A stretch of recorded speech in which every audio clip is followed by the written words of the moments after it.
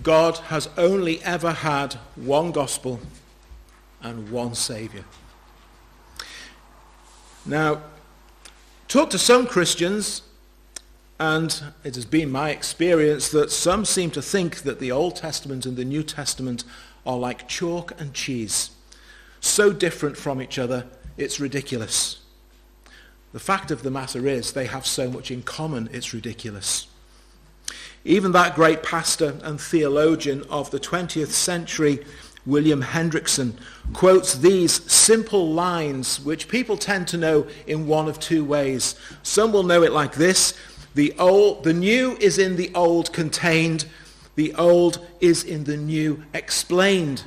Or you might have learned it like this: the new is in the old concealed, the old is in the new revealed. This is really important to grasp. Whilst God's revelation to us in the Scriptures does come in two very distinct testaments, the gospel of the Lord Jesus Christ is, as it's sometimes called, the scarlet thread of redemption which runs across every single page, from beginning to end.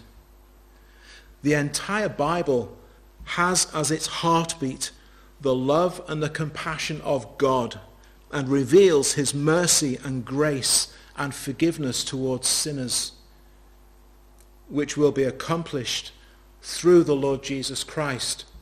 But of course, neither do we forget that alongside that, the Bible also reveals God's anger and judgment and condemnation, which is already upon every single one of us in our sins, and which will remain upon you if you are currently in unbelief concerning this gospel, and if you remain in your unbelief concerning this gospel about this Saviour, the Lord Jesus Christ.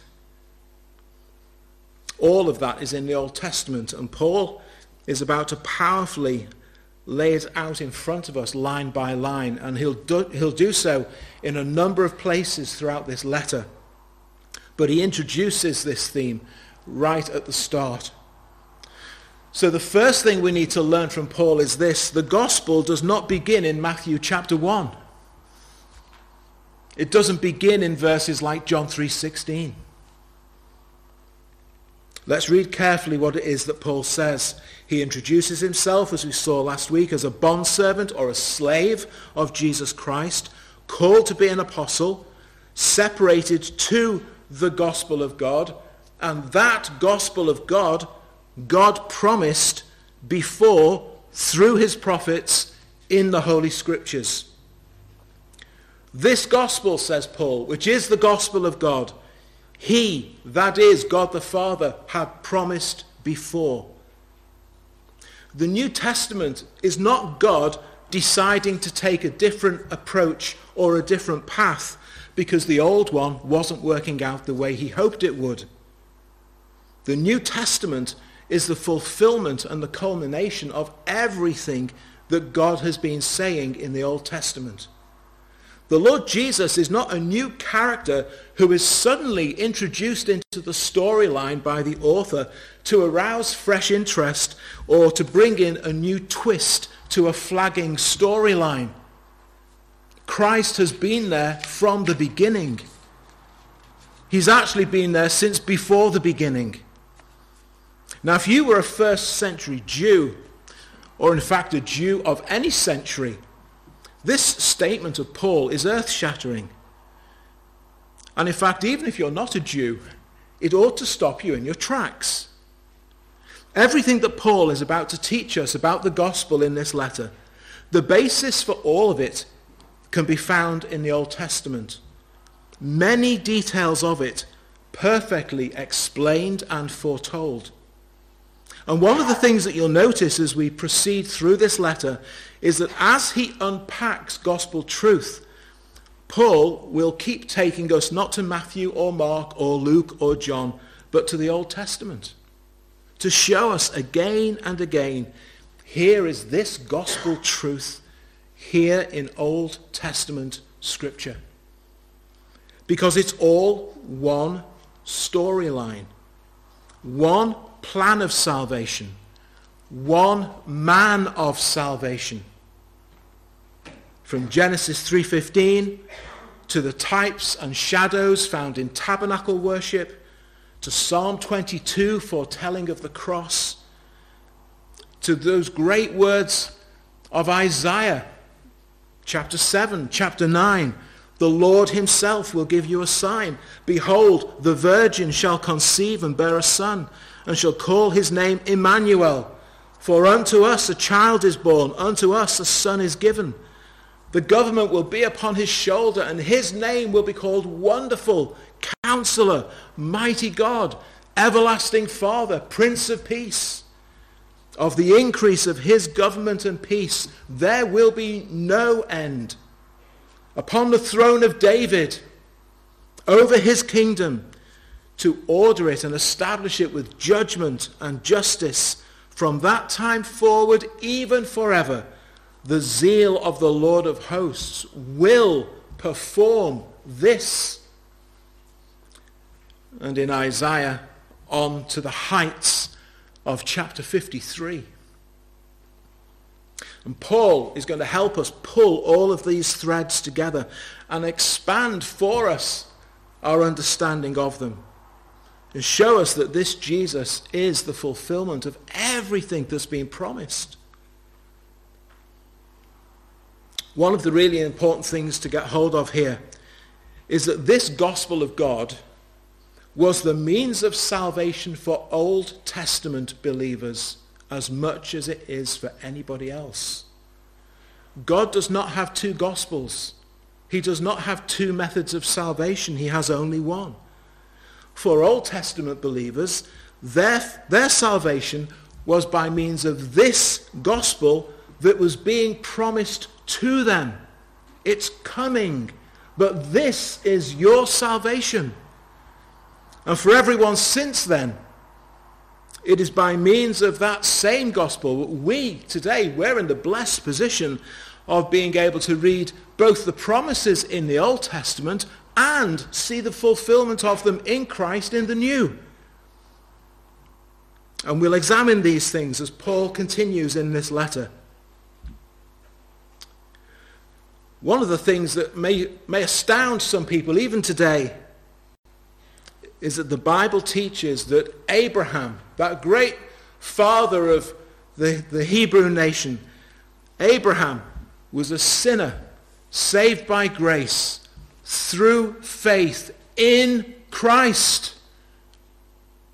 Now, you'll often hear people talk about Abraham being saved by grace through faith, but you won't often hear them add the words in Christ. But it's the truth. Paul, writing to the Galatians in chapter 3, Abraham believed God.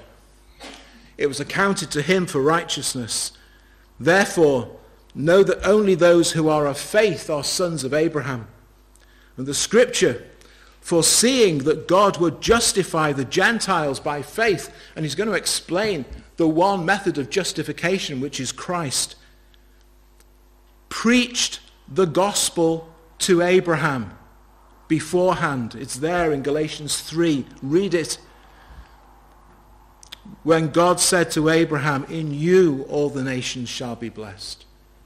What was God talking about when he said that to Abraham? He was talking about the gospel of Christ. So then, those who are of faith are blessed with believing Abraham. So that's a very deliberate choice of words by the Apostle Paul. He uses the same root Greek word in relation to Abraham in Galatians 3 when he talks about the gospel being preached to Abraham. It's exactly the same as what he uses here in Romans when he talks about the gospel, the good news.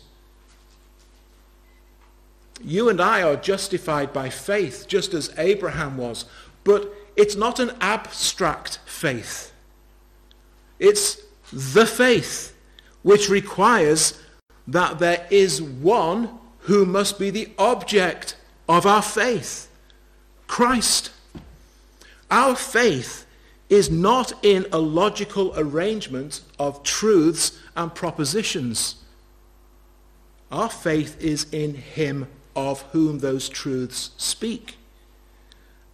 Our faith is in him to whom those truths point. Our faith is in Christ. And here in Romans and in Galatians 3, Paul teaches that your faith, if you're a Christian, and Abraham's faith all those thousands of years ago, is one and the same faith. Now, maybe some of you are thinking that I'm stretching it a bit to suggest that Abraham understood anything at all about Christ. But if that's the case, why did Jesus say this in John chapter 8 at verse 36? Jesus speaking. Your father Abraham, he says to the religious leaders, rejoiced to see my day, and he saw it and was glad. Well, go away and ponder on that verse. It's John 8:36. But you may be thinking, why does any of this matter? Well, it clearly does. Because Matthew makes a big thing of it at the start of his gospel. Paul's making a big thing of it at the start of his letter. Well, let me give you at least two reasons. Number one, it demonstrates just how sovereign God is in all of this. This has been his plan and his design for the salvation of sinners from the beginning. He knows beforehand every aspect and detail of it. And such is his rule over his creation. Nothing is going to stop it from happening.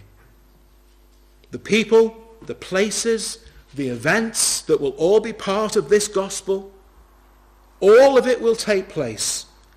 So much so that he can confidently foretell in the Old Testament, through the mouths of his prophets, many of the details which will indeed be revealed in the New Testament and shown to come true.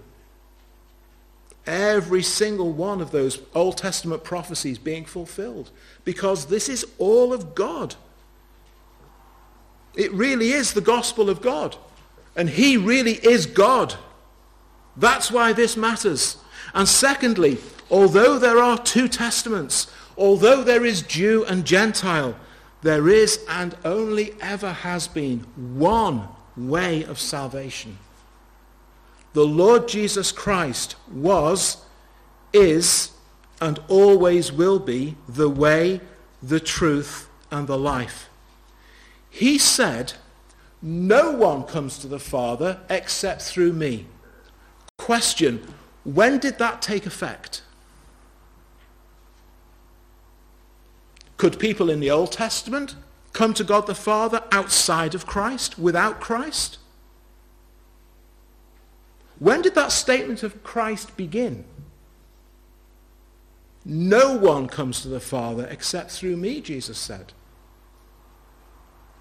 That's always been the case. It's never been any different. All through the Old Testament, that was true.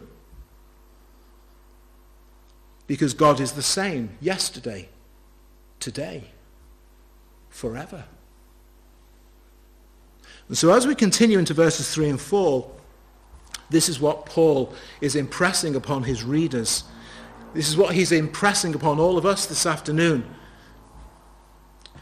Your salvation, or having no salvation, concerns he who is God's Son, Jesus Christ, and what you will decide of him.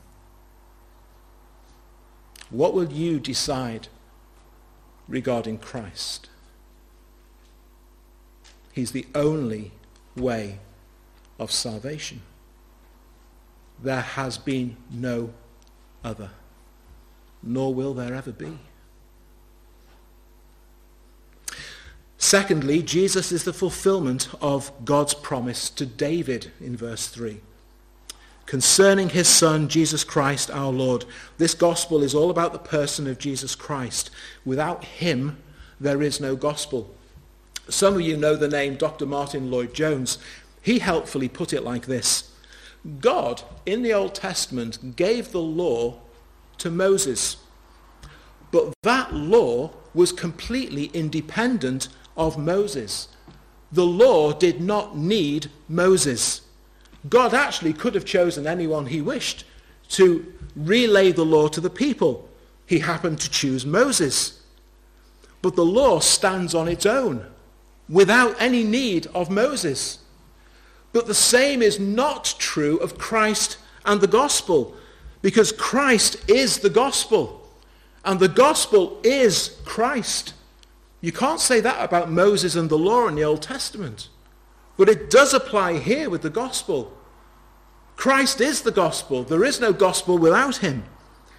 Yes, the Bible is full of what we call doctrine, and in churches like ours we make much of doctrine. But always remember this: gospel doctrine is the Bible's explanation of who Jesus is, how and why he came into the world, what he did, what he accomplished, why he did that, and what that means to me. And what it is that he is yet to do. Now, getting all of those how and why truths is really important. But it's important so that we correctly know and understand him. Because all of those truths are about him.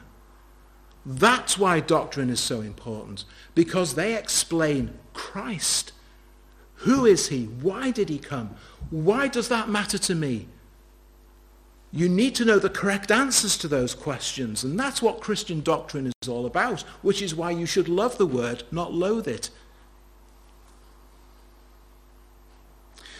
But you see, without Christ, all of that doctrine would be useless and worthless. In fact, without Christ, that doctrine wouldn't exist, because there wouldn't be the one in whom those doctrines speak.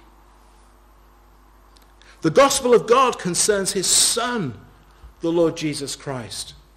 And God is presenting to you his Son, the Lord Jesus Christ. And to be gospel people is to concern ourselves with him. And to preach the gospel is to preach him. We don't merely present people with a list of truths. We present people with the Christ of whom those truths speak. We don't merely ask them to believe a set of truths. We ask them and exhort them to believe in and trust in the Lord Jesus Christ, to know him, to love him, to follow him, who was born of the seed of David, according to the flesh. Now, we looked at this morning, and we saw that this is the opening point of emphasis for Matthew as he begins to write his gospel account. Some would like to suggest that verses like this, Jesus who was born of the seed of David according to the flesh, some would like to suggest that this is where the existence of Christ actually begins. That he was born, and that was the start of him as a person, and that he never existed before then. You'll hear that opinion, not in churches like this, I hope, but you'll hear that said from some. The problem with that view is that there are far too many other scriptures which speak of Christ's existence before he was born, long before he was born.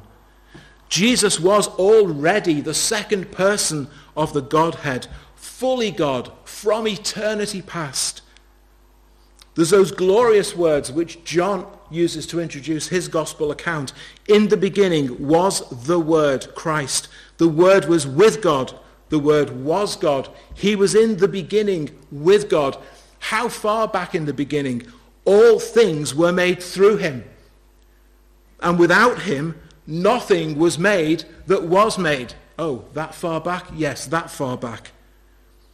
And that Word became flesh and dwelt among us.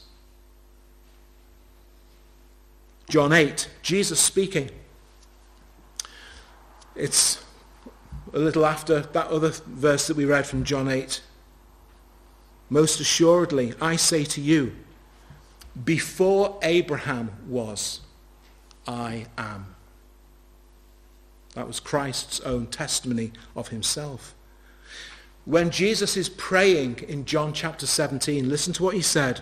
Father, glorify me together with yourself with the glory which I had with you before the world was. And so Paul later in chapter 9 of Romans will say, according to the flesh, Christ came, who is over all, the eternally blessed God. One more in Philippians 2. Because we would always be very wary of a doctrine that seemed to be founded on just a single verse. But this is all over the Bible. Philippians 2, let this mind be in you, which was also in Christ Jesus, who, being in the form of God, did not consider it robbery to be equal with God, but made himself of no reputation, taking the form of a bondservant and coming in the likeness of men. Because he is from eternity past, eternal God. The pre-existence of Christ as the eternal God is clearly taught. He was made flesh, born as a man to die. He continued to be what he's always been, fully God. And at the same time, he became what he'd never been before, fully man, the promised seed of Abraham and of David. And he now is one person with two natures, the God-man.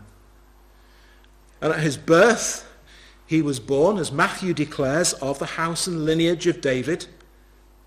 But then again, so too were Mary and Joseph. So were countless others.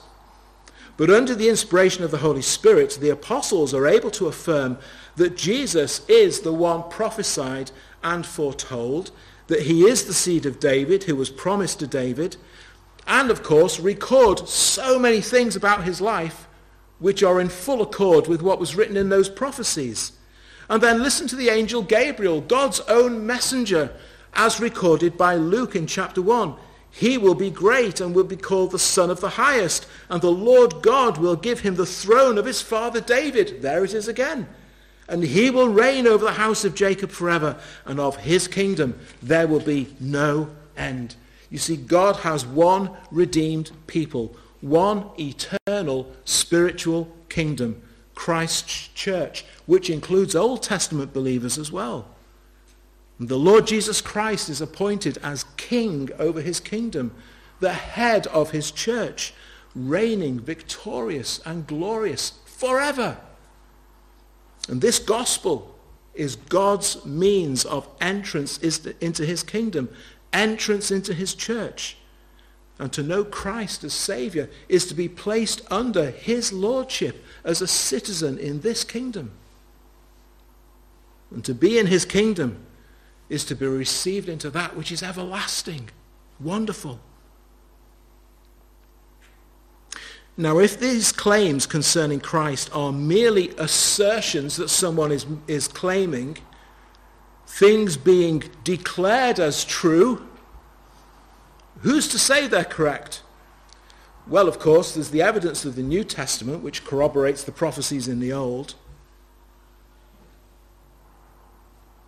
And I may be convinced of the inspiration of Scripture, the truth of these things being said by Paul. But I can also understand the doubts that some people may have. And that's why verse 4 is so important. The evidence by means of his resurrection. That's what Paul says. This Jesus has been declared to be the Son of God with power according to the Spirit of holiness by the resurrection from the dead. When Jesus first came into the world, he did so in great meekness. And for a long time, this baby, this boy, this teenager, this young man restrained and veiled his awesome deity within his humanness, so that to look at him, well, some people I'm sure would have thought, there's something about that lad. But no one would have had a clue that that lad is God. His power and authority was never put on display for all to see, we might say. Now, surely there were clues and hints. There was that time at the age of 12 when he confounded the religious leaders in Jerusalem with his astonishing wisdom. But his full deity was withheld from people. It was veiled. And it's reflected in some of the hymns we sing. So, Christmas time, we often sing this one, don't we? Thou who wast rich beyond all splendor, all for love's sake becamest poor. No one really realized. Thrones for a manger did surrender, sapphire paved courts for stable floor. Thou who art God beyond all praising, all for love's sake becamest man. Stooping so low, but sinners raising heavenwards by thine eternal plan. As Jesus began his earthly ministry at the age of 30, little by little, his true identity started to be seen. His true identity started to dawn on people. Some started to cry out to him for mercy and for help, addressing him as Son of David, as we'll see in Matthew's Gospel. Some were starting to ask the question, could this be the promised one?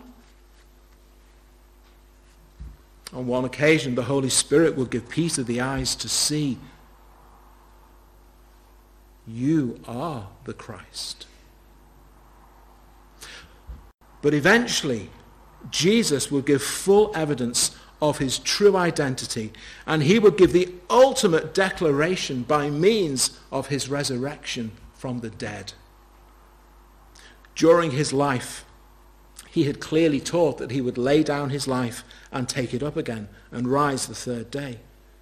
And God the Spirit, who had been so actively at work in Jesus the man, was at work in his resurrection from the dead. It was a fact witnessed by more than 500 people, and so convinced were they would gladly lay down their lives declaring this truth. And as I said last week, it's the necessary qualification of apostleship, that they had witnessed the resurrected Christ. What else could bring about such a huge transformation in the life of Saul of Tarsus? And now, with his saving and atoning work on the cross complete, and with his victory over death made clear for all to see, now the Son of God is declared in power. There were those who'd been brought back from the dead by Jesus, but they would die again one day. Jesus has been raised to the power of an endless life, never more to die, so that we have eternal hope in him. That veiling of his power and glory is no longer required. His work is done, and he is risen, and the world may see and know that he is God. And the one who will forever be the Lamb once slain, but who is alive forevermore, is reigning over his eternal kingdom and will forever do so. And for the Christian who has believed on him and trusted him, and who has died and been raised in him and with him, if that's you, you shall live forever with him, because he is the risen Savior. The day is coming when he will return. But the next time Jesus comes, his glory, his power, his dominion, his majesty, his authority will not be veiled. People will see him for who he truly is. And every ear will hear the trumpet sound, and every eye will see him, and every mouth will declare, he is Lord. Because the next time he comes, you will be helpless to do anything else. For those who have lived all their life dismissing and rejecting Christ, that day when he comes will be a day of untold misery which will turn into an eternity. Don't be one of them. Right now, you are still in a day of God's grace.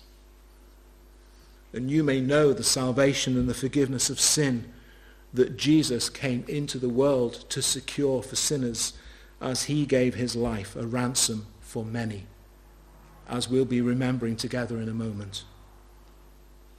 If you will turn from your sins in repentance, if you will put your trust in the Lord Jesus Christ, you will discover for yourself the reality of what Paul will declare in verse 16 of this opening chapter of Romans, that this gospel of this Jesus Christ is the power of God to salvation for all who believe.